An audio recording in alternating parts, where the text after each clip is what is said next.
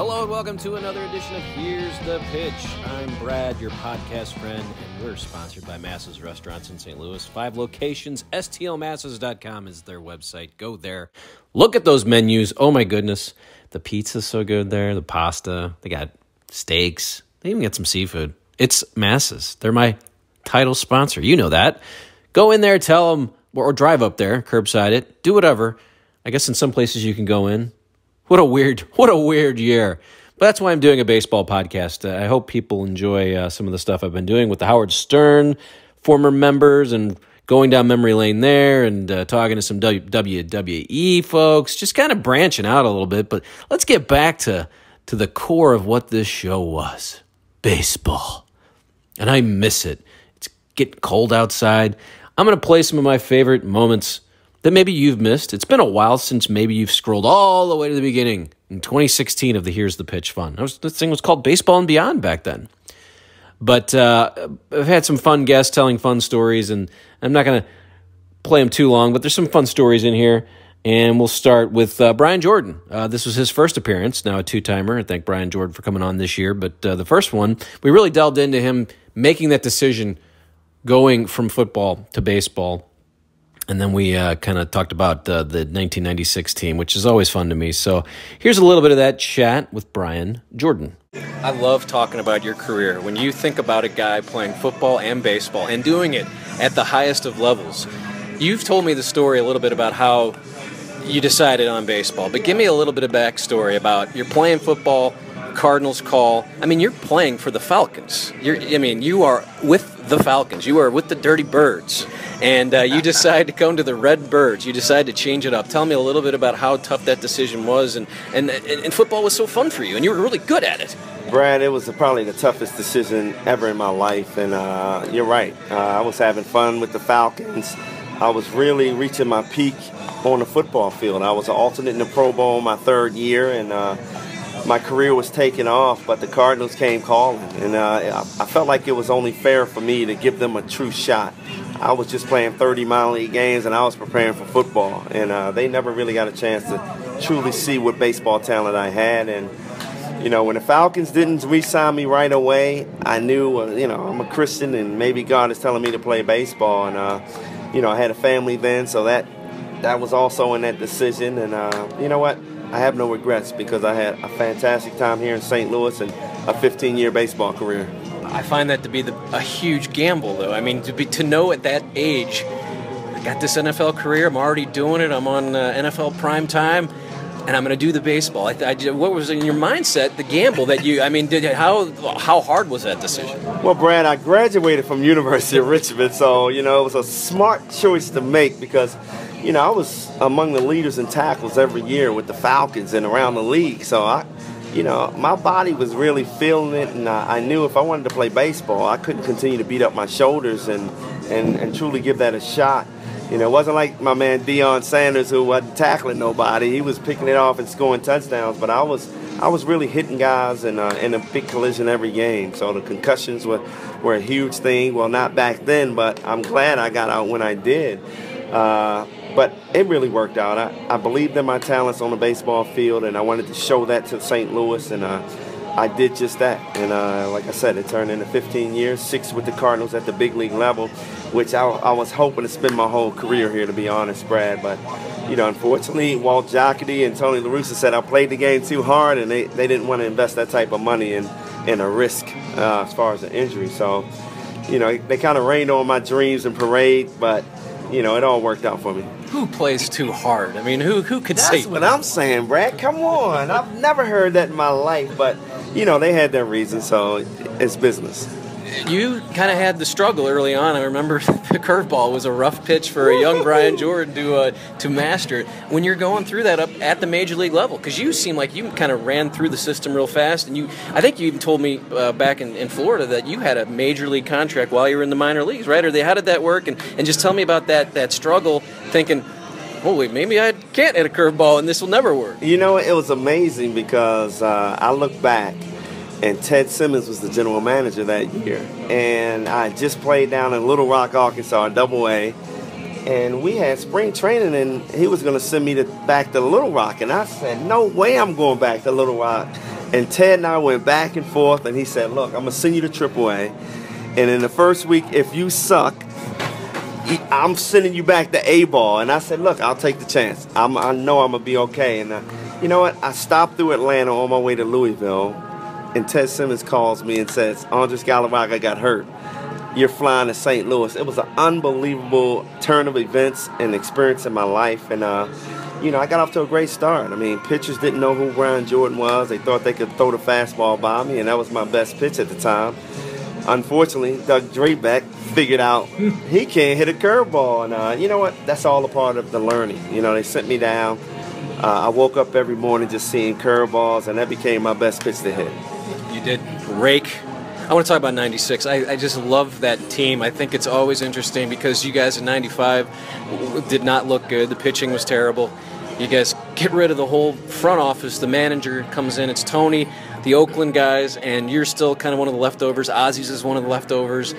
Mabry's one of the leftovers. Pags is one but they bring in Carney Lansford and Mike Gallego and Rick Honeycutt and Dennis Eckersley and just talk about that struggle early on. I think it's amazing because we know what happened at the end of that year. Yeah, you know, it was a tough transition. You know, Tony La Russa, I respect him unbelievably. And at the time, though, when you're used to playing a certain way and he comes in and instills all different rules and changes everything, you know, it was difficult at first. It was difficult for the players. And, you know, I give Tony a lot of credit. He had to make some tough decisions early, which the players who kind of hung around didn't like.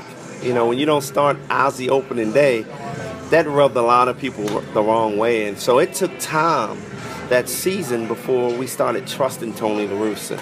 And I believe it took almost half the season when Pag and Ozzy finally called a meeting and we said, look, let's turn this thing around and we win for ourselves. And you know what? It was a great story. You know, Tony got his way, we got our way, and, you know, like I said, I respect Tony, and he went on to have a great tradition here, and I wish I could have been a part of it, the winning ways, but you know what? It was a great 96 season for us. I think about that too, the fact that he's talked about how difficult it was for him because, you know, he comes in guns a-blazing, I'm Tony La Russa, I got the mullet, and George Wills called me a genius, but you guys changed him. But I do think the one thing that still bothers everyone in St. Louis is him and Ozzy still get along, and I know it's got to be, I've talked to Willie McGee about this. Just tell me about what you see with these two, and is there any way we could ever... I mean, this would be like Arafat and Gorbachev getting together. You know, I mean, is there any way we get these two together? You know what? It's about the respect that I think both of them have, and it's that ego. And sometimes you gotta have an ego to be great. And both of those guys are great guys at what they have done. You know, as a manager, as a player, and it was just such a dramatic, whatever, situation where I don't think they can forgive each other. And it's a shame because we preach forgiving as Christians, and but it's a tough situation. I wish they could come together and talk about it and get over it, because I think St. Louis is missing out on something special. Brian Jordan, one of my all-time favorites. Oh, I say it every time, but I mean it when I'm talking about Brian Jordan. The next guy that I want to talk about, before I do that, I do want to remind you to go to YouTube. That's where I put all my new stuff first. YouTube.com/ST Weekly. ST Weekly. Just search ST Weekly in YouTube, and you can find all of my stuff, all the Cardinal stuff I've talked about, all the baseball, all the Howard Stern stuff. ST Weekly used to stand for Sports Talk Weekly when I was doing a cable access sports show way back in the day. But now it's Stern Talk Weekly. It's South Florida Talk Weekly. It's anything you want it to be. ST Weekly. Go to YouTube. You can see some of the videos that I'm putting up there all the time. Look at the old stuff. You can see all the stuff that I used to do back in the 90s, or you can see the new stuff. It's all there at YouTube. Keith Hernandez was on this very program, and a lot of people love Keith. And most people, I'm sure, come up to him and have to talk about the Seinfeld episode with him. So this was almost 4 years ago, and I had to talk to him about it as well. I hope you enjoyed the story, as Keith is quite the character and still going, working on SNY, but I enjoyed this chat with the guy they called Mex. You have a borderline Hall of Fame career, but then you go on Seinfeld. And I can't think that you thought when you did that it would last and live the way it did. Can you just give me a kind of the surroundings around that and what it means to, people probably want to hear you say, I'm Keith Hernandez. Well, Jerry was a Met fan, Seinfeld, and he grew up in Brooklyn, and I was his favorite player in the 80s. So he and Larry David wrote this, what they wrote, was titled The Boyfriend. So they didn't know how to get a hold of me. I don't know why they didn't go through the Mets. I was retired a couple of years at the time, and eventually they got a hold of me, and I just went and did it. I'd never acted before, and they said I'd had minimal lines, and I wound up I was a guest star. And I had an hour-long series, two-parter. Well, Larry David told me when it was all done that if I was really bad, they were going to not use it in sweeps week and make it a half hour. But they wrote the extra scene, and the other subplot was George trying to get unemployment. So that was the next scene, the subplot that would make it an hour. And it all, basically, when it was all over and done with, Larry David said it all hinged on you, how good or bad you were going to be. And he goes, and you did pretty good. We were very pleased. And that show turned out to be, iconic. I was just very, very fortunate. It was a great experience. It was a whole week of work. We started on Monday, and we finished on Saturday night. And it was all 7 a.m. calls in the morning, and we weren't done till 6 at night while rehearsing and going over lighting and what they call blocking, where the actors have got to be positioned so they don't get out of focus. They changed the script. Everybody was involved. There was Larry, there was Jerry, there was 3 other writers, and all the principal actors contributed every day to try experiment with each scene to make it better. So that the creative part of seeing that episode unfold through the week was the most fun for me. But I was so nervous when it came time to actually do it in front of a live audience that I wasn't when I was done. And we finished. We wrapped after that. We did it live in front of in studio on Saturday morning. I was going to fly home. I was so exhausted from the week's work that I just wound up staying in L.A. At a hotel in Santa Monica on the beach for an extra 5 days just to chill and relax. And I finally flew home. And did you ever say, "Is this really the script?" I mean, you had to look at that thing and go, "Okay, come on, this is this."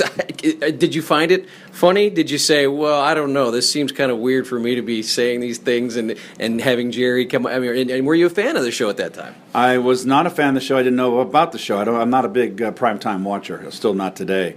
And I didn't know anything about the show. And it was the second year, I believe, of the show. The first year it didn't quite take off. It took off, basically, Larry David told me it took off after our episode, which is what they were hoping for. When you're reading the script, it's like reading a play.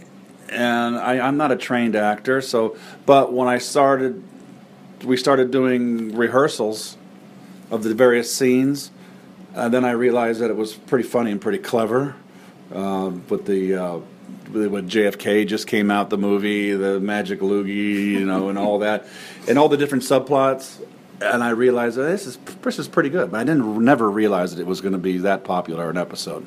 Last thing I have for you, and I'm sure you get asked about it all the time, the mustache. I mean, it's a life of its own, right? I mean, this has become the signature. I mean, Albert Bosky is the Fu Manchu, and this mustache is, you shave it, and then people went nuts. Tell me a little bit about how weird that is. This is part of you. Well, to tell you the truth, I grew the mustache. I tried growing the mustache very early when I was young, 18, 19. And it's all because of Clint Eastwood and all those spaghetti westerns that he played when he had the mustache. And that's the reason why I wanted to grow the mustache.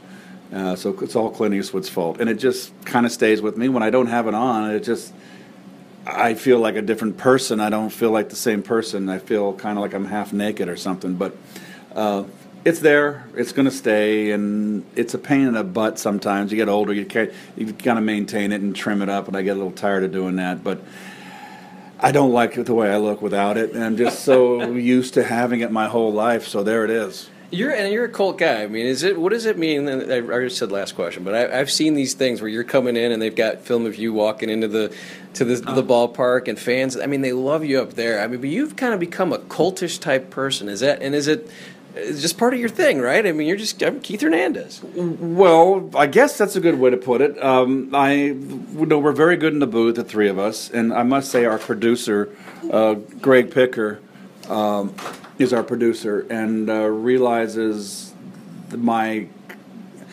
it's just me. I'm able to be natural and not be forced, and I can be silly. And I think in the course of 162 games, and I do 110 broadcasts, most games aren't as exciting, and you've got to have a little entertainment value there. And I guess we appeal to the New York fans, but I don't do anything. I mean, it's just me. It's me in front of a camera. It was the hardest thing to do was when you're looking into the camera.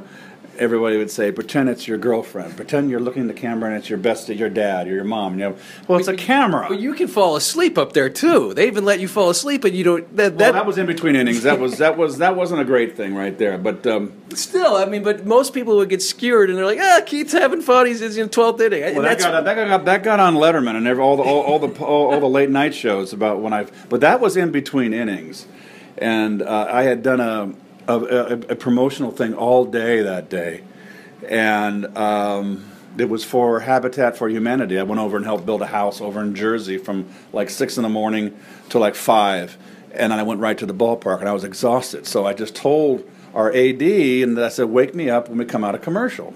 And I laid down. I was so tired I fell asleep, and then she tapped me on the shoulder, and then my producer put it on the air.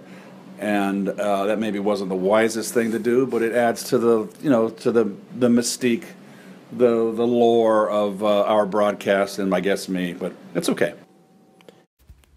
A big thank you to Keith Hernandez. And again, this is a baseball episode for you folks here in the winter, just needing some hot stove talk, but not that, the Cardinals going to get Nolan Arenado. No, they're not. They're not going to do anything. They're not even keeping the players that they have. So we won't talk about that. Let's continue with some fun stories. Who better to tell fun stories than Mike Shannon? He is my all-time favorite Moon Man. He's one of my all-time favorites. And again, talked to him a while back. But, if you could just sit down with Mike Shannon and get him going, you can hear all kinds of great stories. And I've done that before. And I've probably told them a million times, so I'll save that for another time. But this was a time where I was talking to Mike Shannon about some of his fun travels over the days. And, man, this guy's seen everything. But I just wanted a good story about a really big name. So that's where I go with this interview, and that's part of the fun we're having here with Mike Shannon. You traveled and you were with some great names, so you always run into great names. I've heard the Jonathan Winter story. It's great. But did you ever get a chance to run into like Frank Sinatra, Rat Pack guys? Or what's your favorite famous person, celebrity, if you have one story? One that maybe we haven't heard or something. I'm thinking Sinatra. I feel like you and Sinatra together would be something interesting. Anything close to that? Well, we had an off day on a Monday, and we played Tuesday night in San Francisco. So I arranged for an airplane to fly us to Lake Havasu, and we fished, all day Monday. So then we were going to fly. It was a private plane, and we were going to fly from Lake Havasu to San Francisco for our Tuesday night game. This is Monday night. So I said to the pilot, hey, don't we go right over Vegas? He said, yeah. I said, well, just drop us off in Las Vegas. And I had a friend there. And so anyway, we got there, and he arranged for some rooms, and then said, hey, can we see a show? Said, yeah, you got 15 minutes to get down to get dressed. So we get the guy's waiting for us. He's waving, come on. So I go down. And the next thing I know, I have my left elbow on the stage. And I said, I know I'm in trouble now. And I look across, and there's Mimi and Hines. And so it's Sinatra playing. So that's when he owned the Budweiser wholesalership out in Orange County. So he's right in the middle of his show. He's going, he's playing these great men. And you could hear a pin drop, and he stops. And he walks over, and he looks down at me, and he said, hey, does the boss know you guys are here? Oh, no. The chairman's asking about the boss. Yeah, right. Who was it? Gussie Busch at the time, right. Because, he had the Budweiser wholesalership in Orange County, and of course, so anyway, and I'm going, oh, no. But I was fortunate enough to see him play 3 different times. But Sammy Davis Jr., he was the best entertainer that I've ever seen. those guys were unbelievable. When you and it was just their talent. There wasn't any of the fireworks and all of this and that. Sammy Davis Jr., I saw him at the Shoreham Hotel in Washington, D.C. with Maris and I. And, it was, you had we had day games back there. And so he came out, and let me tell you what, he came, standing ovation. He came back out and played some more, and standing ovation. He came back, and he just kept playing. I mean, he loved it. He was just a phenomenal entertainer. But the list goes on and on. John Wayne, I had a great story about John Wayne and Stan Musial having breakfast. So the bill comes, and they were arguing over the bill. And so Wayne says to Stan, he said, Stan, let me get this check. I want to show you something. So the check comes, and it's, I don't know, $14 or something. So he writes a check, signs it John Wayne. Stan says, what are you doing? He said, they'll never cash it. That is a very. I always wonder. Do you pinch yourself when you think of this life that you've? I mean, John Mabry calls you America's guest. That's really the only way I think I can describe. Do you ever think this has been? It's not over. When you got 9 lives, you get 9 lives and you use 6 of them. Is that your line? No, I just I don't sleep. I think sleeping is. I take naps now. I learned that from Musial. I watch Musial all the time. See, I knew Stan when I was in high school, okay, because I played with his son in high school. So I watched him, and I watched people over the years and how they took care of themselves and how they handled themselves. And I think that's important, especially when you're young. You look to experienced people to see how they conduct themselves. So I've been very fortunate over the years, and some of the great people that I've met, presidents and actors and fighters and horsemen and jockeys, and the list goes on and on. But the everyday people are the ones that are just phenomenal. It always amazes me how much they know about this business and and the questions that they ask, the pertinent questions that they ask. The fans are phenomenal. Shannonisms. I mean, you see them in the STL today. Do you like that you see those? Do you enjoy them? It's sort of like yogiisms. He says them, he goes, I don't know what I'm saying, and it becomes a yogiism. My favorite, obviously, there's a full moon here in New York. I wish you guys in St. Louis could see it. I mean, that is just perfect. Do you like that people love these things? Do you know when you say them that you're saying them? Yeah, there's a lot of times that it's foggy and you can't see the moon, all right? So, that if you think about things, but they've been embellished over the years, and about half of them I never even said, okay? But, do you take credit or do you take the blame? Take your pick. Mike Shannon with us on Baseball and Beyond. We'll do this again. Enjoy your apple pie. It looks delicious. Cherry. They call him the Moon Man, and I'm still not sure if he likes Moon Man-isms or likes hearing people tell him that they love his Moon Man-isms, as I did right there, but I did, and that was fun. Again, Masses Restaurants is the title sponsor here. STLmasses.com is the sponsor of the show. Masses, they're doing it all. They're doing curbside, delivery, walk right in at some of their locations, because there's some places where you can go in, and again, it's the kind of a line, and hopefully 2021 we won't have to deal with things like that. But this is a baseball episode because it's the winter, and I want to hear baseball stories, and maybe you do too. Again, I do a bunch of Howard Stern things now with some of those people, and quite honestly, they're just getting a lot of views, and it's making some money. So, hey, that's what I'm here to do. Here to have some fun, make a little money, but people are enjoying those. So there'll be more of those coming up here on this podcast, the audio version. But again, on YouTube, go over to YouTube, search ST Weekly, and you can see all of those interviews that I'm doing now. The last interview I'm going to play here is with MLB Network's Star. I use the Star of the Morning, along with Robert Flores and Lauren Cialdi. That show is so great. During the season, MLB Central. It's Mark DeRosa, and I caught up with him at spring training a couple years back, and we talked about his time as a Cardinal. He has some great Albert Pujols stories here. It's just fun hearing him talk about his time with the Cardinals. So let's go back to our chat with Mark DeRosa. Do you have any Tony stories, or do you have any more Albert stories? I love a good Tony story.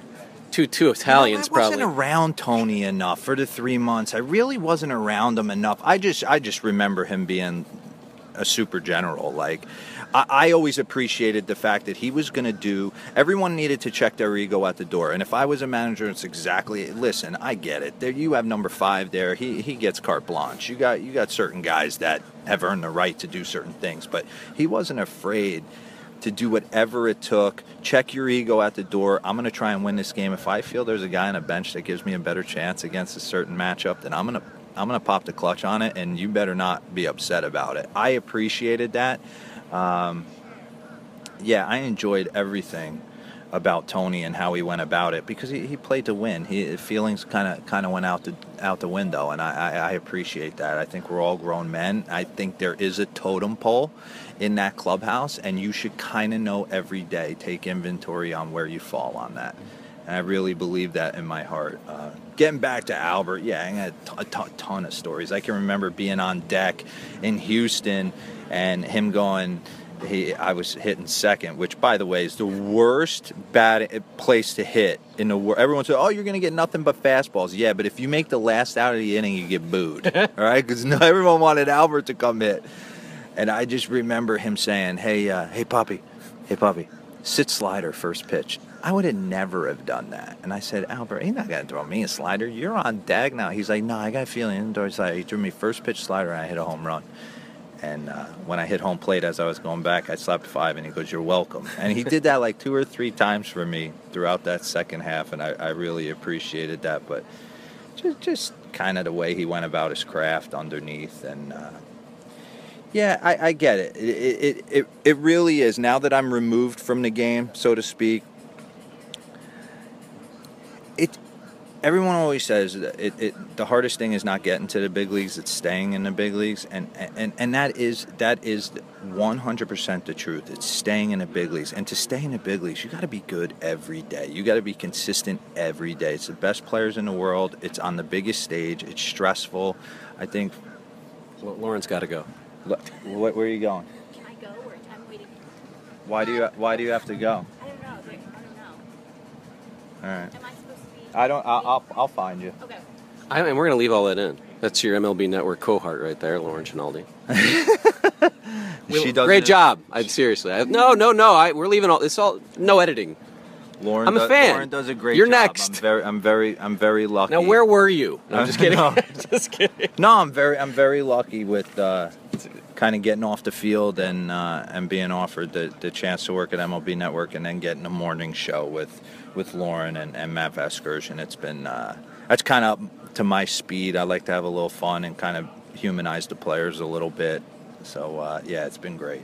And let's wrap up. You talked to Adam Wainwright here for a little bit, and you talked about the totem pole. And everyone, I don't know if this is what spring training gets too long, but everyone's talking about, oh, the clubhouse is so different. There's a different feel. And I guess sometimes you can see that, but I think it takes more of a whole season. I don't know. Do you buy into some of that stuff? Because a lot of people thought, I mean, they had all kinds of meetings last spring about who's a veteran and who's going to be a leader, and it almost felt like there's too much. Can't force that. Yeah, it almost feels like there's too much. Just play the game, right? And that stuff sort of manifests itself. Because now Dexter comes in, he puts a speaker on, and the whole team's like, "What? We can play music?" Like it's just a weird thing. I think Matt Holliday was just kind of. No, I'm just kidding.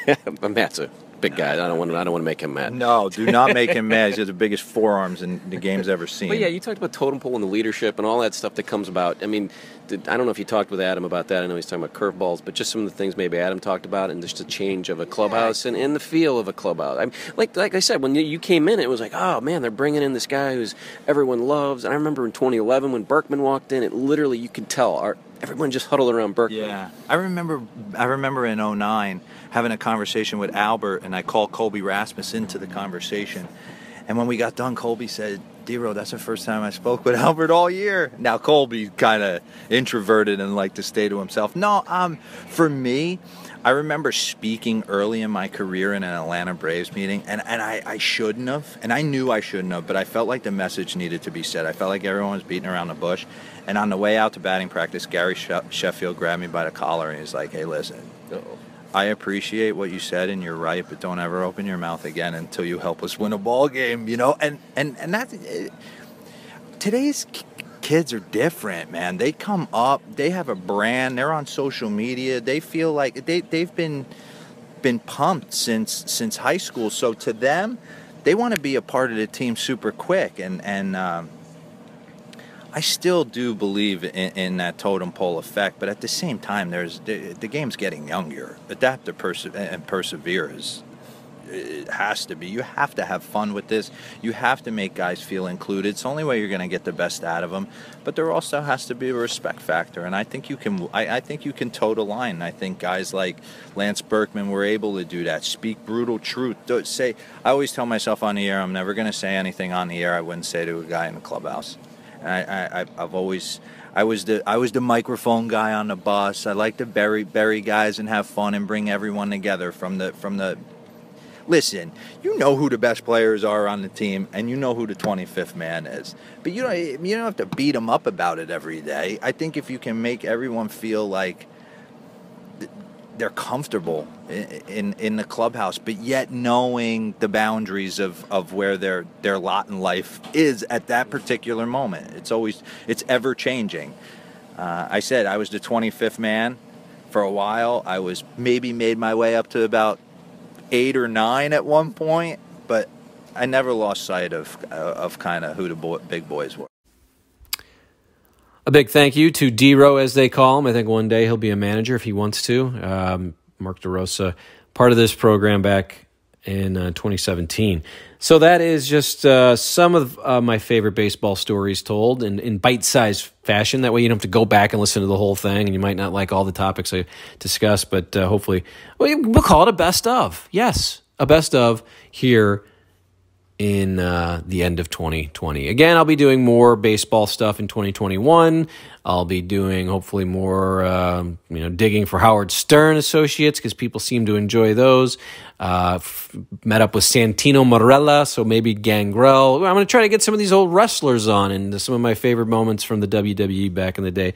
Just a cornucopia, a potpourri, if you will, of things that I can talk about here on Here's the Pitch. So hopefully you enjoyed it, and thank you to my title sponsor, Massa's Restaurants. Always looking for sponsors.